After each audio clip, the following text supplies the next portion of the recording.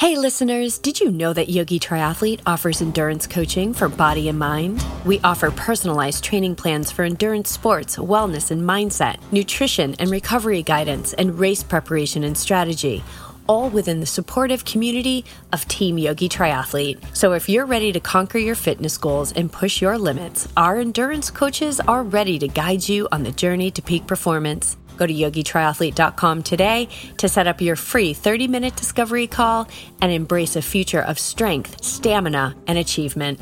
Your goals, our experience, the perfect match for unstoppable success. I don't need approval from anyone. I don't need to do this for any reason. If I win, great. I want to win, but if I don't think any less of myself, and I don't care what people think of me. That's a powerful place to be. That goes beyond how much can I push myself physically and see when I break. That's the place that most everyone needs to get to. But you're going to be a lot stronger when you have everything you already need. It's this stuff's just icing on the cake. Run 100 miles, awesome. But I don't gain worth from it. I don't lose worth if I don't do it. But there's a sense of accomplishment that comes with it. But you can really enjoy that accomplishment without having to let it be a check mark on your identity or anything like that.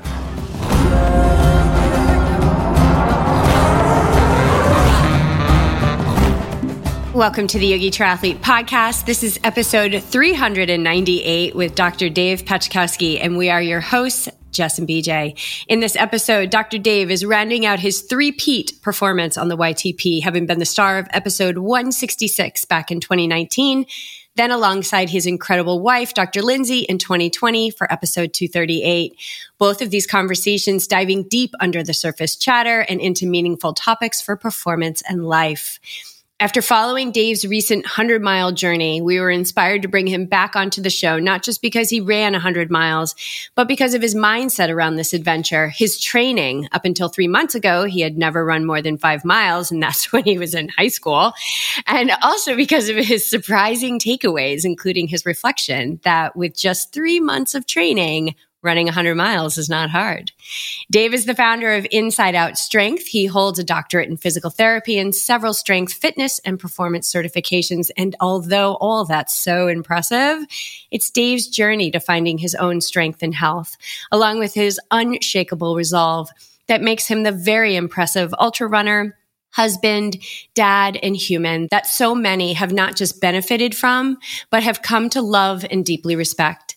We are honored to call Dave a friend, and we're so grateful that we're able to just ring him up, snag him so quickly after this adventure so he can share it with all of you. Dr. Dave, welcome back to the show. I'm so honored to be here. BJ, Jess, love you guys. And excited to share about it. I totally forgot it's my three-peat on here, so I'm excited that you guys keep having me back. So you're no stranger to challenges, as both Jess and I have worked with you personally when you were here in Carlsbad. And I think you've dropped notes of, trying to squat 500 pounds or something and run a fast 5K, something along those lines. And then there was this lunging challenge, which I think you did. Both things just got my eyes big to see that you go after these big things. And now we're sitting here going after 100 miles. And I think you and I talked years ago when you were here about, going long and running the distance, and what that would all look like. And now here you are today and you've accomplished that. So what is the seed that is planted every time you get these hits to do big, challenging things? Yeah, that's anyone you introduced me as a ultra runner, I'm like, wow, I guess I can tack that onto the bio now, I guess. But yeah, I've done a lot of crazy things I guess some people say crazy, some people say impressive, most people say crazy, but I really haven't given it too much thought of what it's not. It's not something I'm ever, when these things come up, it's never something I'm like searching for or seeking or like, hey, what's this next thing I can do? I just need another challenge or, fitness hit or adrenaline hit or anything. It's just like these opportunities come up. And I guess when it feels like it's something that can push me, it's also something that I have peace around. Like those are two big indicators for me that it's something worth worth pursuing. And I think the more that I've exposed myself to stuff like that, I feel like from the outside, I can see why it looks crazy or extreme or those things in talking to certain family and friends. But really on the inside, it doesn't feel like a insurmountable challenge. It doesn't feel like this thing that's like, oh, I'm going to have to really push myself. It's just something that once my mind's committed to it, I'm just like, let's do it. Let's roll. And I reach out to people I respect and ask for advice and just start putting a plan together. And, I've kind of not gotten too attached to, if I didn't finish those 100 miles, running more than 5 miles would have been more than I ever did. By the time I was a couple months into training, I'd run by far more than I ever had in my life. So, it's a win either way when you look at it like that. When did it first kind of hit you that you wanted to do this? August. Well, I didn't want to do this. That's the first piece to clear up. There were a friend had reached out, and it was sometime in August. I don't have the exact date, but he's like, "What'd you think about doing 100 miles this December?" I just replied, "No." I'm like, "No, I'm not interested." And then, so his dad, our pastor, actually reached out too, and he's like, "Hey, you want to come with me and do 100 miles? Like, we got a group of guys doing it." I'm like, "No, I'll come support, but I'm not interested in it." And I was just walking and trying to walk and praying and just in quiet and then it just like hit me. I'm like, shoot, I think I'm gonna do this race. And I texted my buddy back and pretty much told him like, let's do it. I'm in. And so I had said no, in my mind, I had no desire to do it. It's not like this was a bucket list item for me. I had no desire to ever run an ultra. I would have been fine if I never ran a marathon in my life, but here I am 100 miles later and just decided to do it. But a big thing with that was, Lindsay and I recently revamped our family core values, and relationships was on it, and really to do it with some people that we love and we could train with, and people we can grow closer with in something that's just like doing challenging things together with people we love is just like something we want to do more of. So really it wasn't like something, again, I wasn't like seeking for it, but an opportunity came up and I'm like, I think I'm fit enough. I want to prove if I can do this on 3 months of training. So here we are. So the initial reaction was like, no, not interested. I'll come and support. Like, that's a great way to be in community. But I'm interested to, like, was the mind backing you up with reasons why not to do it? Like, well, I'm not built for it. I haven't run this much. Like, were you getting evidence from the mind that was like going, yeah, this is a good decision not to do it? Mm-hmm. Yeah, there were several of those things. I think because I was, from a fitness standpoint, I was felt like I was clicking pretty good after, we moved across country, and I felt like last year about this time, I was really kind of peaking in my fitness. And then with move and a new kid and those things, I felt like I took a dip the first, maybe quarter of this year. And I was slowly, it took me a few months to ramp back up. And so I felt like I was kind of getting back into my groove. And that's where a lot of the doubt, fear, whatever you want to call it, was around like me getting out of my comfort zone, so to speak, of not like, I think this is going to be too hard for me to do, but hey, I'm comfortable. Like I'm back in my box of what I know. I'm strength training. My numbers are going back up. I'm looking better. I'm feeling better. Like my body feels good. And there's a lot of tension between, well, is that a reason to say no to this opportunity that came up that I may never get again? I may not have friends that ever want to do this 100-mile thing with, that we want to do together. So I think that was a lot of it. I think time away from family was a lot of the reserve around it. I think how my body would hold up. I'm fine pushing through pain, but I have other fitness goals too. That if and we never know, but there's if I knew this was going to mess up my knees to the point of not being able to squat in the gym for another 6 months or a year, would it be worth it? In my head, that was like probably not. But then I'm like, well, is that even is that a plausible thing that I'm already thinking that my body might hold up fine? And I have to trust that it's been prepared for this, even if it wasn't. And then I text people like BJ, people who will, totally say, no, dude, don't do it. That's stupid. And I text them and say, hey, I'm not trained for this at all. 100 miles in 3 months, probably not a good idea, right? And I don't have the exact text in front of me, BJ. You might, but you said like, if it was put on your mind to do it, you must do it. And I'm like, all right, well, that wasn't a good help for talking me out of doing this thing. No, we're going to say go for it. But I didn't even know that. I didn't even know that text exchange. Yeah, I remember that was a while back too. I didn't know that happened. Yeah, and I always say that. I believe in the possibilities, and I think what you bumped up against and what most people do is like what the mind knows or has heard from others, that this is how you lead up to a 100-miler, and for you to see the evidence that in this moment you have 3 months to prepare yourself. All the things would probably flood in, and this is probably instantaneous most often in the mind that says, no, you need a proper ramp up. Like, what are you thinking? You need to take care of yourself. You got a family. Like, you love lifting weights, and to take 6 months out from the gym. And it's all this like back and forth. But in an instant, if you tap into like, I gotta pursue this and explore it for myself. Cause I think like you believe that I'm not always defined by what's normal or in the box, you could say. I think that I think I have limitless potential, and I think you believe that as well. And I know Jess and Lindsay probably do, and that's why we're connected. But we do get hung up, tripped up sometimes in that stigma that things need to be done a certain way, and we need to fall back on that in order to be successful, or what success is. But you also touched upon detachment. Pursuing this without having your kung fu grip on how it actually has to come out in the end.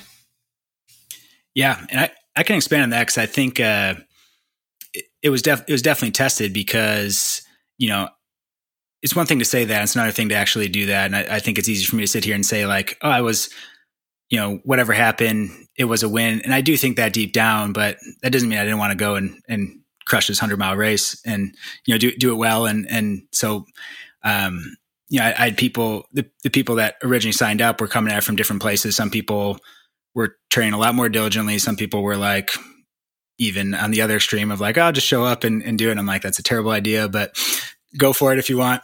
But the race we signed up for, the Brazos Bend 100, got canceled the Monday before the event. So I didn't end up doing that race. That was the one we signed up for, the one in Houston, and weather the Monday before said, hey, this thing is canceled. And that really, I was upset. I was hurt. I was frustrated. What I said is, then these thoughts started coming of like, I wasted all this time. I'm further from what I want in the gym. I'm not going to end up getting to do this race. I don't want to wait another, they pushed it back to January or something. We already had all of our trip set for this. I was peaking for this. I was tapering for it, and for it to get canceled. And thankfully I have friends that also thought the same thing. So we just, a friend of ours, Steve Weatherford, out in Dallas, I texted him when it happened, because I knew he was thinking the same thing. He was bringing 50 or 100 people to this event. Like he brought a real crew to come together, and he got a text back. He said, it's going down in Frisco this weekend still. So we drove out to Dallas, and that's where, it's supposed to be this 17-mile trail loop that you do 6 times or whatever at this state park. And we ran 100 miles on pavement, a mile loop around a church in Texas that we did 100 times. And that's how my ultra race went down. So talk about a mental, there was a 24-hour or so period in there where I was upset and a lot of things. And the people that I signed up with, the people locally here, for some good reasons, some other reasons, like people didn't end up getting to go out there for it. So we went out to Texas, and we were like, hey, we're planning on going to Houston anyways. We'll just detour to Dallas a little bit, and we'll get this thing done this week. And I'm ready to do it. I'm mentally ready. I don't want to put it off. So we ran 100 miles around a church in Frisco, Texas. This is starting to become a theme on the podcast. We just launched a podcast with Harita Davies, who did the 3,100-mile self-transcendence race in Jamaica, Queens, New York. And it's on a half-mile block from August 30th to October 20th. And it's very much based in, she follows this Indian spiritual leader. And so, it's about being connected to a higher power, higher source. And it sounds like your community that you were doing this with, same thing, connected to something higher, which I believe, and I think you may agree, is actually what our source is for the energy, what our source is for our resolve, what our source is to be able to get that awareness to switch from problem energy, which is the race is canceled and my ego is complaining about it, to, okay, what can we make happen?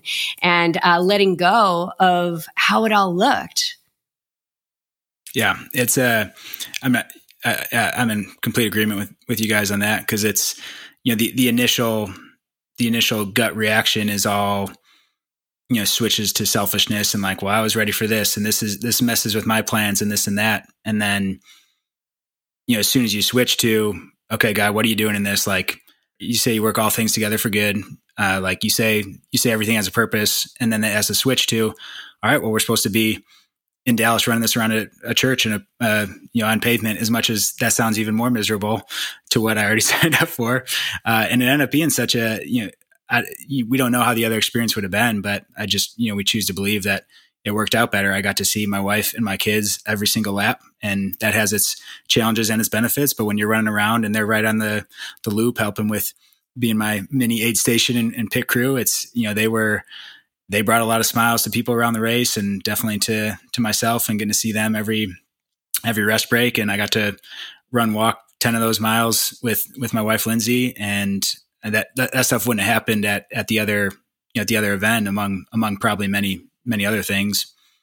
And you start stacking together other things. One of the guys I was supposed to run with, he had some Achilles pain that we were working through. And when the race got canceled, he couldn't make it out for that one. And one got his ankle looked at, and he had a partially ruptured Achilles that the doc said probably would have for sure ruptured if he tried running the race. Other things like that just coming up, that just protection things for some, different experiences for me to be able to do with my family for myself. And, there's just things that always come from that. And I know it'll continue to come from it too. It's like the journey from this 100-miler isn't just like done and finished. I know there's going to continue to be things that, God reveals to me that years down the road, and connections I make from it that wouldn't have happened if it didn't work out this way.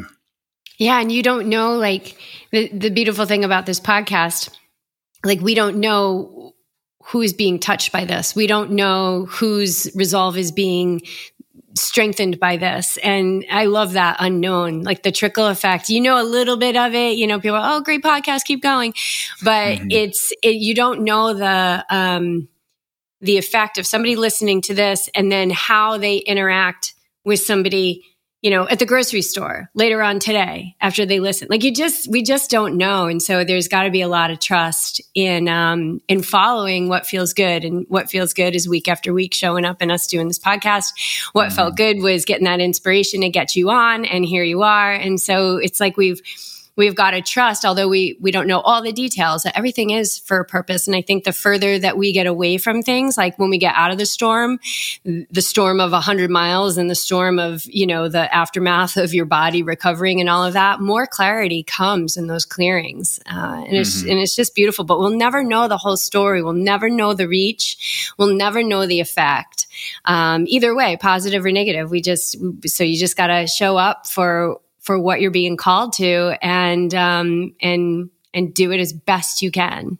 Mm-hmm. That's so good. Yeah. And the BJ's text of like, if you feel like, and I don't remember exactly your phrase, so paraphrasing it, if you feel like you've been called to do it, you must. That's this 100-mile race is just the mode in this case. It's not that everyone needs to go and do ultra running or triathlons or Ironman. That's the mode for you guys, and among other things. But we have our platforms that we have, but what it's really the reach that's cool to see, and a lot of times that we don't see is how that affects just integrity and honoring your word in general, and keeping commitments to yourself and those things. I had someone reach out on Instagram that was pretty much like, hey, I've been slacking in my relationship with God. I've been complacent in these other areas, and seeing you just do what you say you're going to do was inspiring. And he's not going to go run.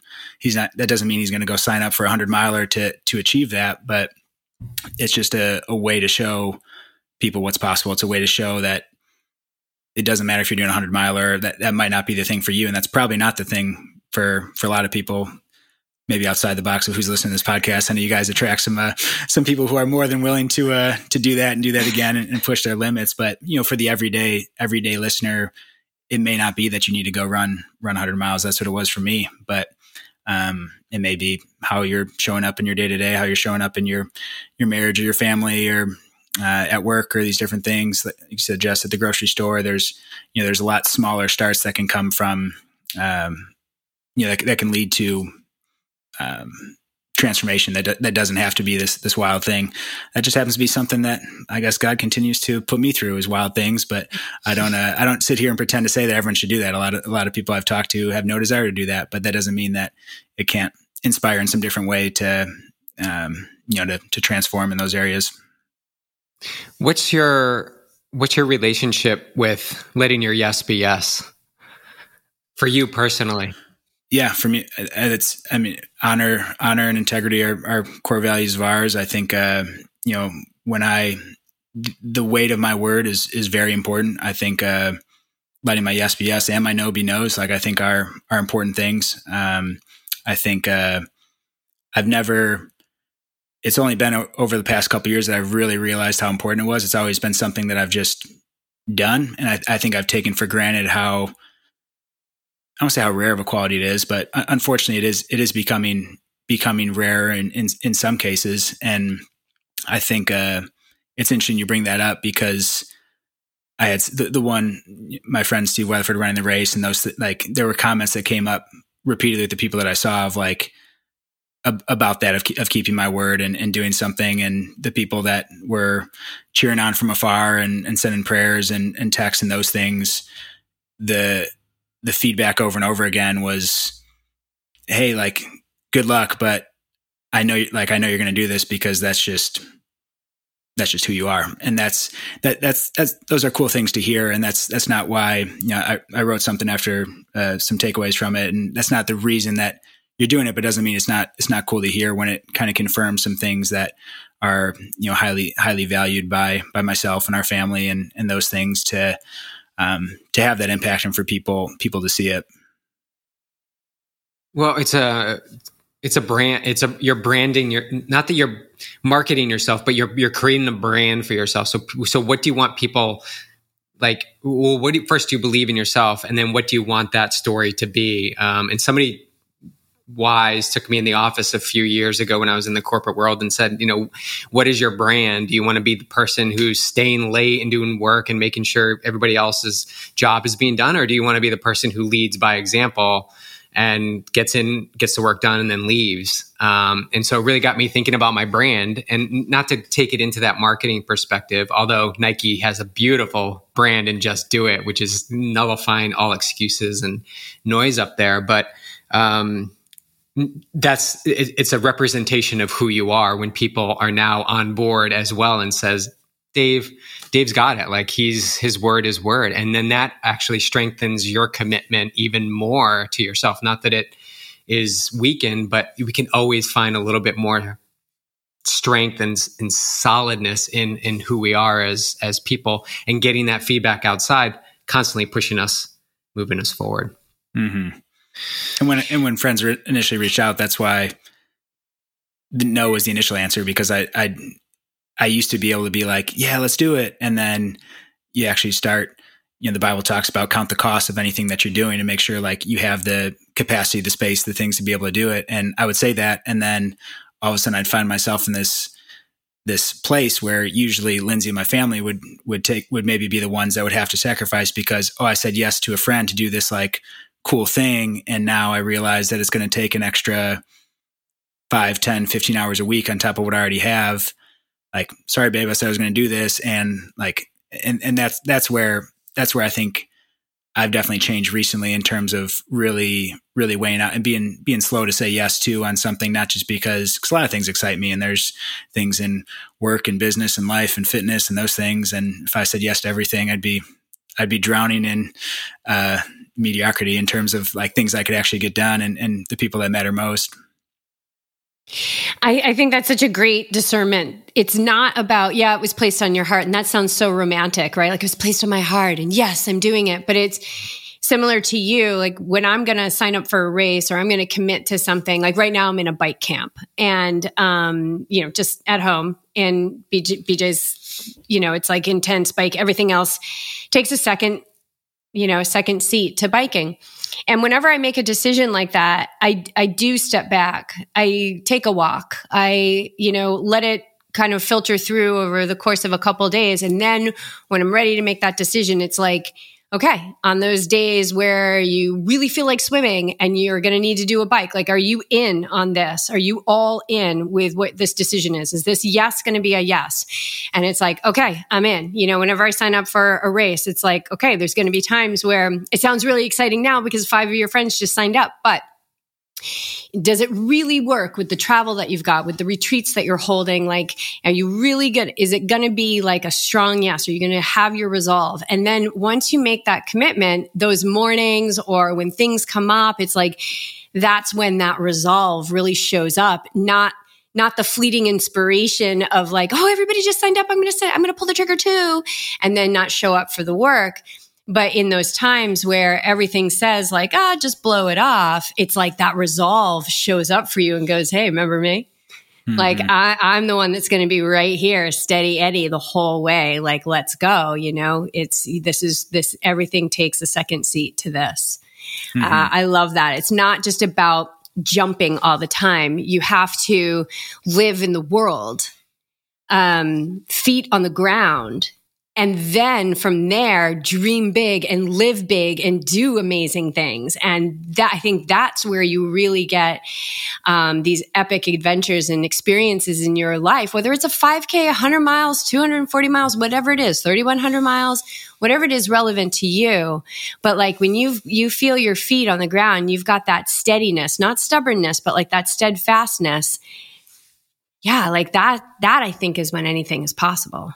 Mm-hmm. That's so good. And one thing I want to add, I don't want to, if you're going somewhere else, that I don't want to derail the conversation too much, but I think with that too, defining what your win is in terms of what that is. And I think for the 100 miler, that was something that, there's different ways that all in can look. And I think that's important for someone who's weighing out a decision like this, because 100 miler, for me, the win was to finish this thing, to not sacrifice too much of my strength, to continue to keep as much strength as I can. But the main goal was to finish it under cap and have my body survive the best it can, pretty much. But if you don't define that, like I had to be careful, because there's been times where all in would have been, hey, I'm going to try and run this the fastest. I'm going to try and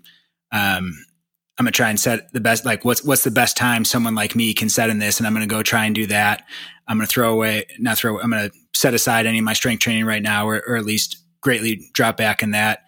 Family time might get compromised a little bit. And those were all things that I didn't want to do it. So I did all of it 3 months, only 3 weeks, 3 days a week of running was all I did. There was 2 morning runs I did a week for about an hour to 70 minutes, depending on the day. And I did one long weekend run, and I would get up at 3:30 to do it, because my kids get up at, now sometimes they get up at 5. They're these early birds. They keep my daughter keeps getting up early and earlier, but it was too important to me to not miss those times. So the wins I had was not just, hey, how do I go all in terms of getting the best time? But, for me, there were some different parameters and guardrails on it that made it possible, because if it was a matter of, hey, how do I set the best time to show how great of a runner I am, it would be for the wrong reasons, for one, and two, it would probably come at a sacrifice for a lot of other things that are much more important to me, long-term at least.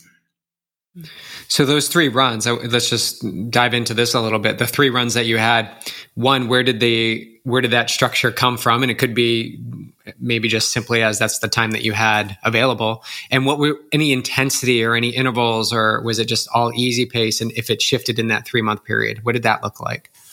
Mm-hmm. Yeah, it was, I knew I wanted to keep 3 days of strength, because I didn't want to set myself too far back. So the strength actually kind of came first. And then I said, okay, I have 3 other days. I want to still give myself 1 day to rest. And so the structure just came from, hey, I know I'm not going to prepare for this perfectly, so I'm just going to lay out a plan and follow it the best I can and be confident going into it that I know I did what I could. But so the 2 mornings a week, before I started the workday, I would just get up early and run for 60 to 70 minutes time on feet, zone 2, kept everything zone 2 heart rate pretty much throughout. I didn't do a lot of interval stuff because, like I said, I wasn't super concerned about speed or time. I was just, how do I total as much time on my feet and get used to a low enough heart rate so that I don't bonk out too far into the race and get my body used to, filtering out any lactate and getting myself as used to I can as a new style of training, because my normal training is all short, high intensity, high weight, sprint effort type stuff. When I would do, my running was when you were helping me out with it, Beej, was like how to sub 25K was the pace I was trying to go for. And I ended up hitting like right around 21 for it. With the other lifting goals I was trying for too, but it's all been like very fast, hard effort. So this was a totally different style of training. I felt like I was going so incredibly slow. I'm like, who runs like this? I feel like I'm not doing anything. This is the slowest pace I could walk. I could walk this pace sometimes, but so that was just hard for me. And I know the importance of why I had to do that. But at the time, I'm like, this is so boring. Why am I'm just like, my heart rate's so low right now. Now, I think I'd like to preface your training with the fact that I don't think for everyone they would be able to do 100. Well, I shouldn't say that. We've been saying anything is possible, right? So anything is possible. However, ideally, you're not running 3 days a week for a 100-mile race when you haven't even run over 5 miles since high school. But the thing that you have is you have this massive foundation of strength. Which, how did that play into your success?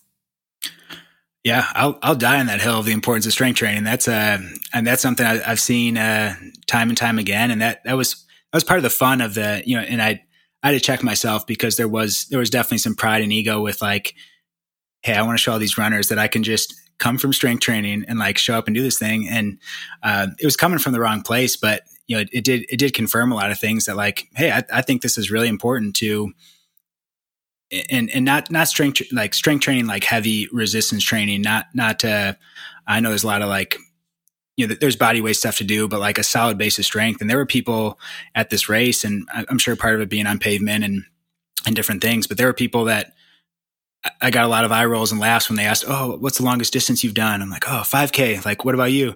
And they're, these people are, they've run 50Ks and some people even 100Ks, and they're trying this. And a lot of people's bodies were pretty wrecked by the end of it. And I think just like knees and backs and those things. And I'm not saying my knees were sore. My back was definitely sore with it, but I definitely think the ability to have a base of strength definitely buffered some of the forces through the joints and things that even people with much more running experience than me were hurting a lot more. And there's way too many factors to sit here and say causation of like, hey, strength training did that for me. I think there's, that would be way too elementary to sit here and claim that, but it's hard to say that it didn't have some kind of effect with how well my body held up leading into it and after, for how I thought I'd be a lot more sore and hurting than I was overall. So I think it definitely contributes very, very highly to that, and is a tool probably more endurance runners should have in their back pocket. I know you guys are believers in that now after some of the things we've done together, but I think it's very, very underutilized for the endurance athlete. Mm. Well, let's, as you're talking about that, and you touched on it just a bit, strength training versus mobility versus, calisthenics. Like, you're talking more strength training as in getting in the gym, doing heavy weight, low reps, and correct me if I'm wrong, mm-hmm. versus, doing something for 6 days a week, just for like 10 or 15 minutes, push-ups, sit-ups. This takes a different form, correct? Mm-hmm. Yes. Yeah. So I guess I'll clear it up best I can. The difference between, some people consider strength training like, oh, I did some lunges and, some single leg deadlifts and some band walks. And that's good general, like prehab strength, like you're getting some hip strengthening with that, but that wasn't, at least recent. I haven't been doing any of that. Like I've been only in the gym 3 days a week, even for the last 18 months. So it's not like I have this big endurance base, or I don't even have this big fitness base compared to maybe what I've done in the past. But at 3 days a week of about 45 minutes heavy resistance training, four lifts, usually most days, 3 days a week, 4 lifts. And that's given me enough of a base to go in and in 3 months time, ramp up to 100 miles. So that's at least what I've followed. People that are following similar things are doing some, I think it gives you more capacity to just go out and do stuff a little bit, from a strength side of things. And if you can do that in addition to, if I had more time in my schedule right now as a dad of 2, almost under 2, it's like, I just don't want to be spending a lot of time overall with fitness. So that's where I've kind of adopted that approach. But it's it's heavy. It's low, not super high volume. It's pretty high intensity though.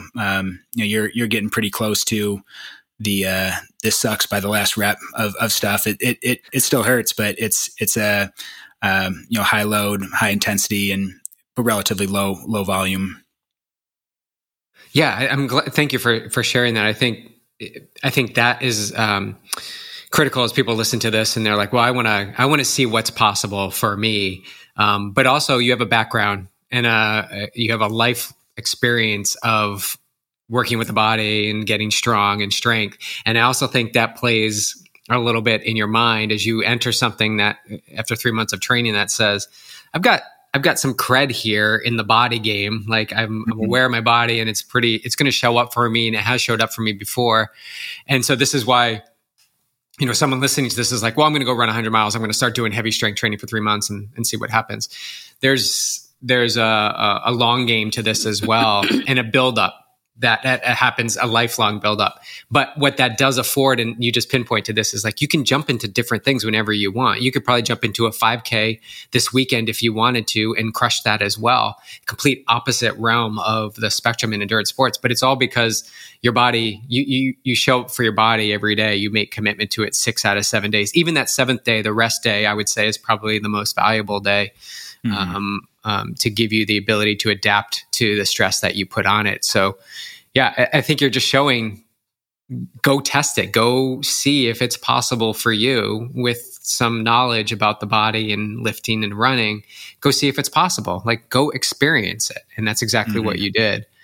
Yeah. And maybe people hear 3 months of training for it. And it's like, well, 3 months on top of 19 years of like the past, like very heavily training in athletics and those things. So that's the caveat with it too, where I think, some people not comparing where they're at for me. And also I'm 33 years old. So there's things that maybe my body can have a shorter ramp up time than someone who's 66, potentially based on what they've done. But if someone's like, hey, I'm on a totally new fitness journey. I just started running a year ago. I don't want to discount what's possible, but what's maybe appropriate for you might be at a different point, where well over half my life now has been like pretty intense physical training and preparation. It may not have looked like 100 miles, but I've definitely put my body through a lot of things. And like you're saying, BJ, I've tested it, and it's proven it can hold. And until I hear otherwise, I'm comfortable to, not that I want to regularly be doing stuff like this, but I'm comfortable to try it if I feel like I need to. One thing our meditation teacher has taught us, on this path of, raising our consciousness and our vibration is like, you can't skip any rungs on the ladder. And so, yes, anything is possible, but if you're going from 0, don't expect to jump to level 9 and have a solid foundation. Like you need to earn the right. That's something that BJ uses a lot with his athletes. It's like, yeah, you want, like, they'll be like, oh, I want that, sexy run that other person did. And it's like, well, you have to earn the right to do that run, or, you don't have the foundation. You haven't earned it yet, and you can't skip any rungs. So it's like, yeah, it's relative to the person and what their background is. Like, it doesn't take me much to do a half Ironman because I've been doing this for now almost 2 decades. Like I can hop on the bike, and I did a 3-hour ride the other day on the trainer. I haven't done a 3-hour ride on the trainer in a very long time. And it's just like, it's just right there. The body's like, oh yeah, we know what we're doing. Yeah, we got this. And I was fine. Yeah. It's not like I was wrecked from that. Hey, I want to talk about nutrition, because that's something now you're asking your body to digest 100 miles worth of food, 26 hours, which by the way, I read that you beat your goal time of like 3+ hours. So that's pretty cool. We like that. And there's nothing wrong with liking that. There's nothing wrong with that little competitive edge. It's okay. It's a part of us, right? It's like embracing that part of us, but it's not just who we are. So now you're going to ask your digestive system, which is all about rest, parasympathetic function, to digest food over the course of 26 hours. How did you prepare for that? Did you do any like gut training with that? And what did it look like? I had to do gut training. Honestly, gut stuff was one of my bigger concerns going into the race, even more so. I had some right knee stuff flare up, but nothing like new to me in terms of like, oh, this is bad or anything that I'm really concerned about. But honestly, gut stuff, because I did a few of us did a 30-mile. That was the longest I worked up to in training, was like a 30-mile run. It was a lot of, the race was going to be flat, but it was a lot of incline, just like where we could find a good loop and somewhere different to do it. But 30 miles was, and I had a spot probably during that training run. I forget if it was like between 10 and 15 miles in, I had like sharp gut pain, like in terms of something I was feeling with didn't do good, and something actually kind of like brought me into a catcher squad of like keeled over a little bit of like, this isn't good. And Lindsay was massaging my gut at 20 miles to like try and get things moving. I couldn't get anything out. Like no gas was coming out, no bathroom was coming out. So I'm like, this is just intense pain. So that was on my long run. I was like, I don't know how this is going to be for actual race day. Cause if that was 30 miles, I was honestly most concerned about that. And, so that was something I had to train, because typically eating for me is I tend to be more like intermittent fasting. I'm not a big breakfast person. I'll eat, smaller meal at lunch. I'll have a bigger dinner, where we tend to be, I don't like to put labels on it, but for people to quickly identify, like paleo-ish, that's probably the closest to what we eat. We eat a lot of whole foods and those things. And I knew whole foods wasn't going to cut it the whole time in terms of, like just eating rice and potatoes for 100 miles. And I did that for a bit, and I did that on a lot of training runs, because that's just what I know my gut tends to feel good with. But there's definitely a lot of training of just with how many calories I was burning too. I had to start eating breakfast. I had to bump my carbs way up. I wasn't doing any tracking, but I probably went from, if I had to estimate, eating 2,100 calories a day on average to maybe close to double that, on like definitely 3,500, 4,000 calories in terms of average over the course of the week. So it was significantly more on my gut.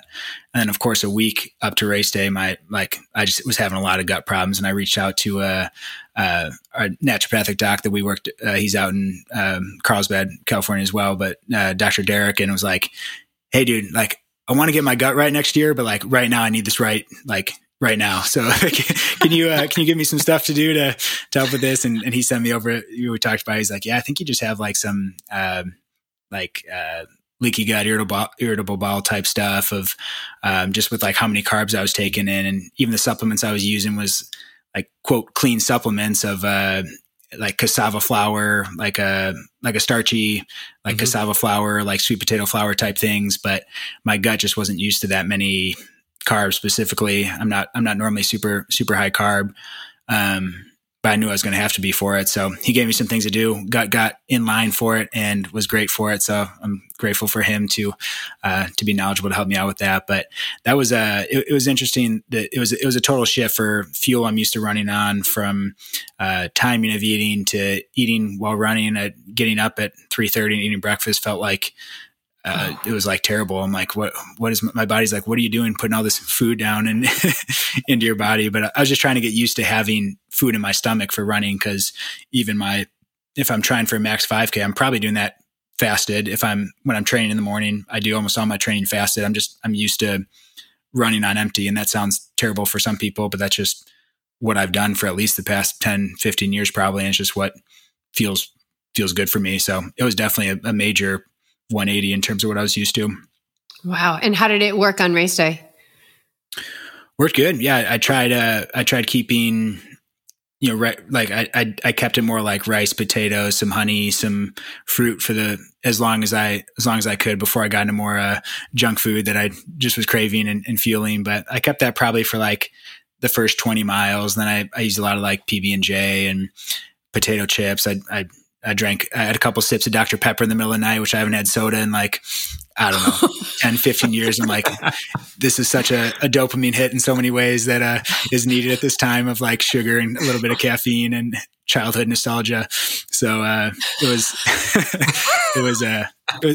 fun to play around with some of that and just like do some different stuff for it. I hadn't tested a lot of it, but again, at that point, I was comfortable enough that I just knew I was going to be fine at that point. Once I got rolling with it and was feeling good.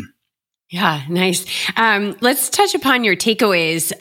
Let's start with the first one, which is you're less healthy because of this. That was one of your takeaways. Can you expand on that?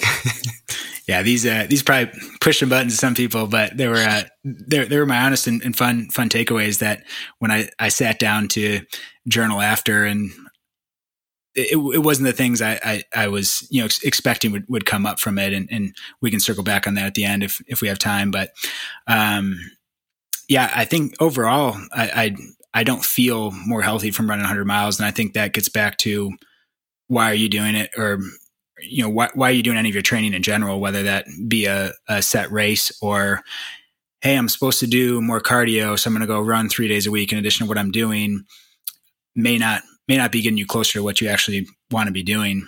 And I say that based on the metrics that are most important to me.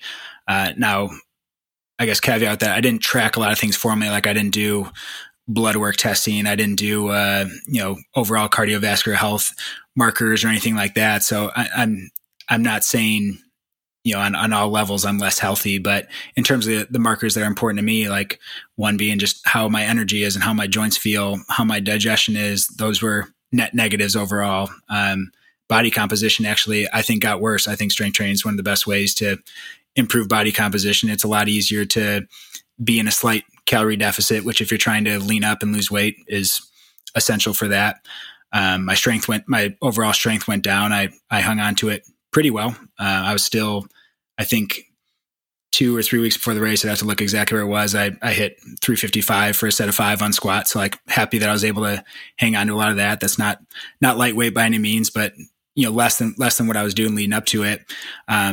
So that's where that comment came from, is overall, according to the things that are most important to me right now in terms of how I was feeling on about 2.5 to 3 hours a week of training compared to what took me 10, 12, 15 hours a week of training. I'd say that was a net negative in terms of overall health for, bang for the buck stuff, which is just important for me in the season with our family and those things too, to have that. So that's what I was getting at with that, even though, some people might think otherwise. What was your biggest surprise takeaway? Like you thought going into this X would happen and you came out of it with this? To be honest, it was, and I wrote about this in the takeaways. It was probably that I paused because I don't want to like irritate. It wasn't that hard, to be honest. Like it really wasn't. The 100-mile race was not that hard. Now what I explain with that, when I compare it to showing up for Lindsay every day and not being selfish, when I compare it to raising 2 kids in this world right now, when I compare it to just being a good husband, father, friend, son, showing up at work, like there's other things that I think are a lot harder, where I think there's and not gearing this towards men, but there's definitely a masculinity thing to like David Goggins and things of like, well, just go out and like do it and just push through it, and like pain is nothing, this and that. And I think that gives a sense of being macho, but I don't think during the 100-mile race, it was just a realization I had during an effort. I was like, this isn't nearly as hard as a lot of things that life calls us to, and fitness in general, I don't think is, I love it, and I love challenging myself, and I love doing those things. And sure, I can go push it harder and push it more, but none of those things are going to give me the thing I'm looking for anyways. It's not like I'm trying to prove anything. And I journal about this. I didn't share it on the article, but I share it with Lindsay, and I'll share it here. Is I realized after the fact, with all the texts that were coming in about the attaboys and so proud of you and the knew you were going to do it and those things, those were things that previously would have really, I would have fed off of and like been looking for that affirmation from outside people and things and family and friends and like all these people I respect and love, like really think I'm awesome. And it just like those comments landed empty. And I was journaling about it and I said that there wasn't anything I needed to get from this race. And I think that's why I ran so much of it with just peace and joy. And I was present, and it wasn't this like crazy mountaintop experience that I thought it was going to be. But I said the race was just a reflection of what was already inside of me. And that's why I felt like it was just something that was easy, not in terms of there wasn't any physical struggles or there weren't any mental struggles or parts where I was like, this sucks. I don't want to run another loop around this church in a parking lot. There was definitely some of that, but it was far less than I thought. And what I'm saying is, comparing it to other parts of life, it just wasn't that hard. And it wasn't the surprising piece as well was just like, I thought there was going to be a moment where I was like needing to push through this breakthrough moment that you think would come from something like this, where it's like, oh, this mile I went to and I didn't think I could go on anymore. And like Lindsay encouraged me, and I reached out to God and he answered me, and he gave me this like strength that I knew could only come from outside of me, and, spoke to me in this way. And like, there was just none of that. It was just like, I ran another lap and another lap and another lap. And like, eventually I was done. And I was like, that's cool. Like I did this, but there wasn't this monumental experience that I think going into it, maybe I expected of like, God's going to speak to me in some unique way. And there's going to be a time where I can't draw my own strength anymore, and I'm gonna have to get it from outside of it. And there just wasn't that. And I realized after the fact, I'm like, that's not what I needed from this race. I didn't need some proof of worth or anything like that. And I think that was a very cool takeaway in hindsight that I wouldn't say I was expecting or looking for, but I maybe assumed that would happen at some point where I would get to the end of my rope and I would need to draw on something else. And I didn't. I kept going, and I was done, and I was thankful to be done.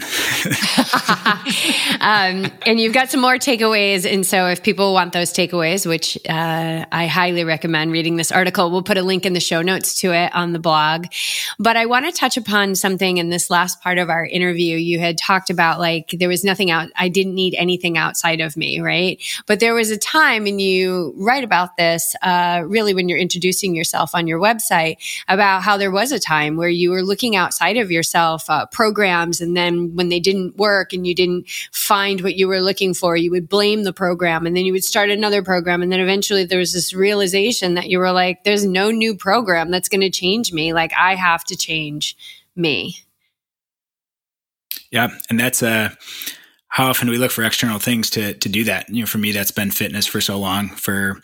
That can be money and things and other pursuits and work and career and net worth and family. Like there's plenty of good things that we can use for I don't say for negative purposes, but if it's for validation, if it's for pride, if it's for those things, it's not going to work. And I think a big thing I didn't realize till after I dropped my frequency of training way down is how much I used, without even knowing it, a lack of awareness around it, was how much I used fitness as an escape from the things that I needed to be doing. Because no one's going to argue if I'm going to the gym 6 days a week for an hour and a half at a time.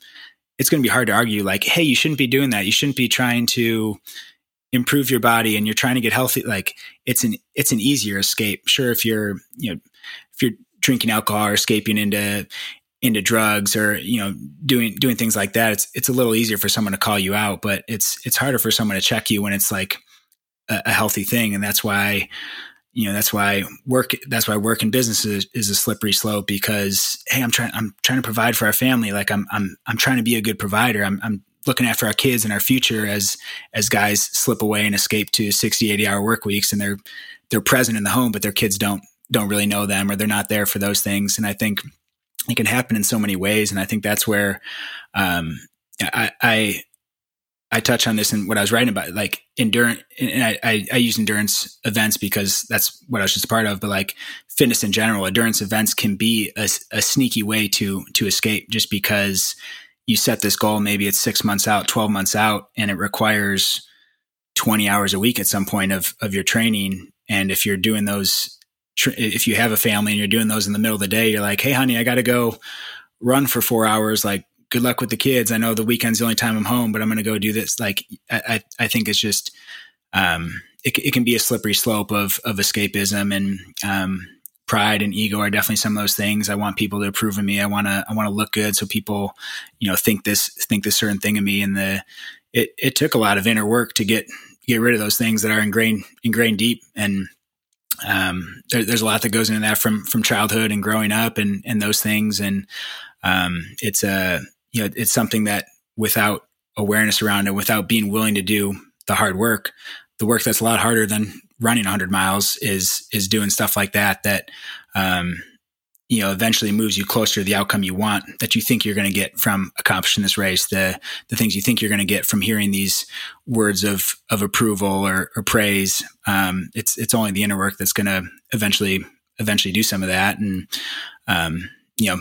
there's lots of different ways to get at that. But, for us, it was a radical vulnerability with God and realizing that I needed Jesus to work in my heart and clean up some mess that I had that I didn't realize I had, and those things. And, there's different ways people can get to it, but it's something that you're always going to look for that next thing. If you don't do the uncomfortable work that isn't flashy and isn't fun and is real though, and sticky and hard and hurts, again, revisiting old hurts and those things. So, there's a lot that goes in that question, but I 100% agree with you guys. And I know, knowing you guys, I know there's, coming from a similar place of knowing how important that work is above any of the physical things that you're going to be doing.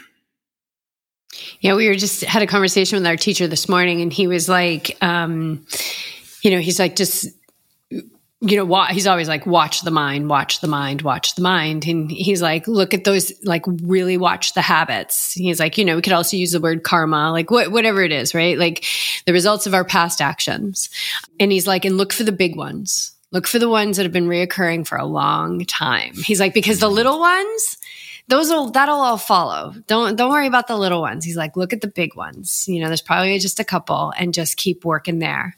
Just keep aware, keep working there. And I think that's really when you clean up your inner house. And I think you'll agree, I've been sweeping the floors of my inner house for a long time. And I'm like, Jesus, there's still another pile of crap over here.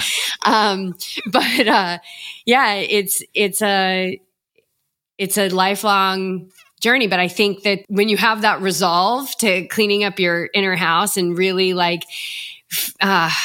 really finding out who you are, I think that resolve is that's why I think it's easy for me to get it this morning, get up at 4 a.m, get my meditation in so I can get to the pool by 6. That's easy.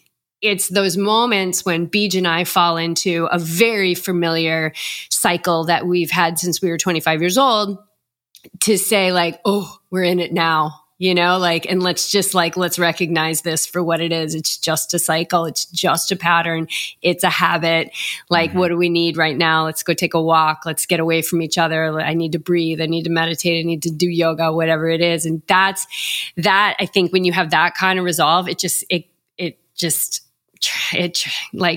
everywhere in your life. It makes everything that much easier. But there's going to be no new program or no new trend or no new supplement that's going to make the change that you really, truly want until you turn your eyes inward and start really looking at those things that are repetitive in your life, and realize that you are the master creator of those.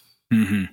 Yeah, it's so good. And that's, when you're at that place, those are the people that are scary. And I say scary in a good way of when you talk, and I don't mean to knock on Goggins. I don't know a lot about him, but he can't hurt me. I don't know a lot about him. I know his personal life is sometimes sounds like a mess and those things.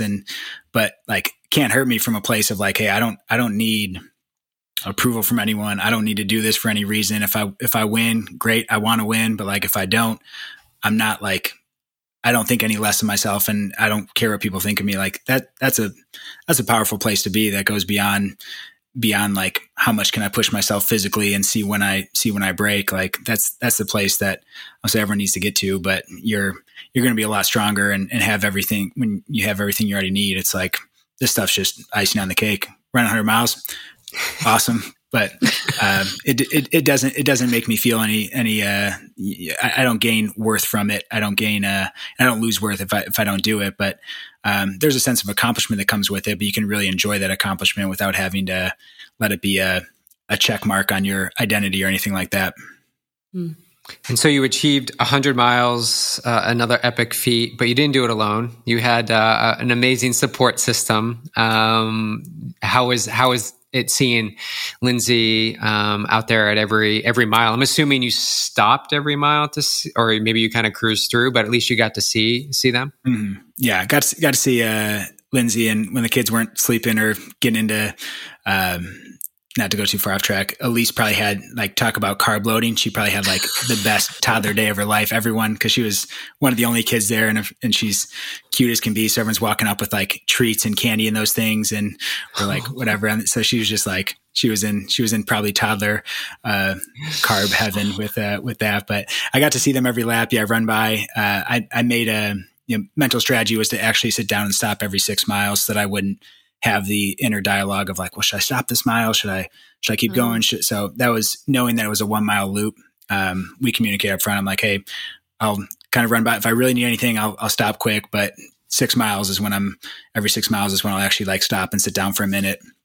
So that was helpful. But yeah, she was amazing. Lindsay was just like, the thing she did was far more challenging than talk about something new in the podcast, far more challenging than any 100-mile race she was pit crew for me. She was pit crew for a friend of ours in terms of like making all snacks, having all things on hand. She watched 2 kids, 2 years old and a 5-month-old. She didn't leave at all. She stayed there from 7 a.m. on Saturday till 10 a.m. on Sunday. She didn't leave at all. The kids slept in the car. She fed and kept 2 kids alive. Like, talk about superwoman right there in terms of any one of those things would have been crazy on its own. And she ran a half marathon over those 24 hours. So she off and on, she paced our friend Phyllis on 2 of the laps. She ran with me on 10 of the laps. So, talk about amazing it was fun to watch her. And, those words carry a little more weight when hearing how proud of me that she was and how inspiring it was. Those things are just cool to hear and have her there for. Oh my God, that's amazing. And it doesn't surprise me knowing Lindsay. She's so strong. And she is like an incredible cheerleader and solid, she's solid. She's got that solid foundation, just like you.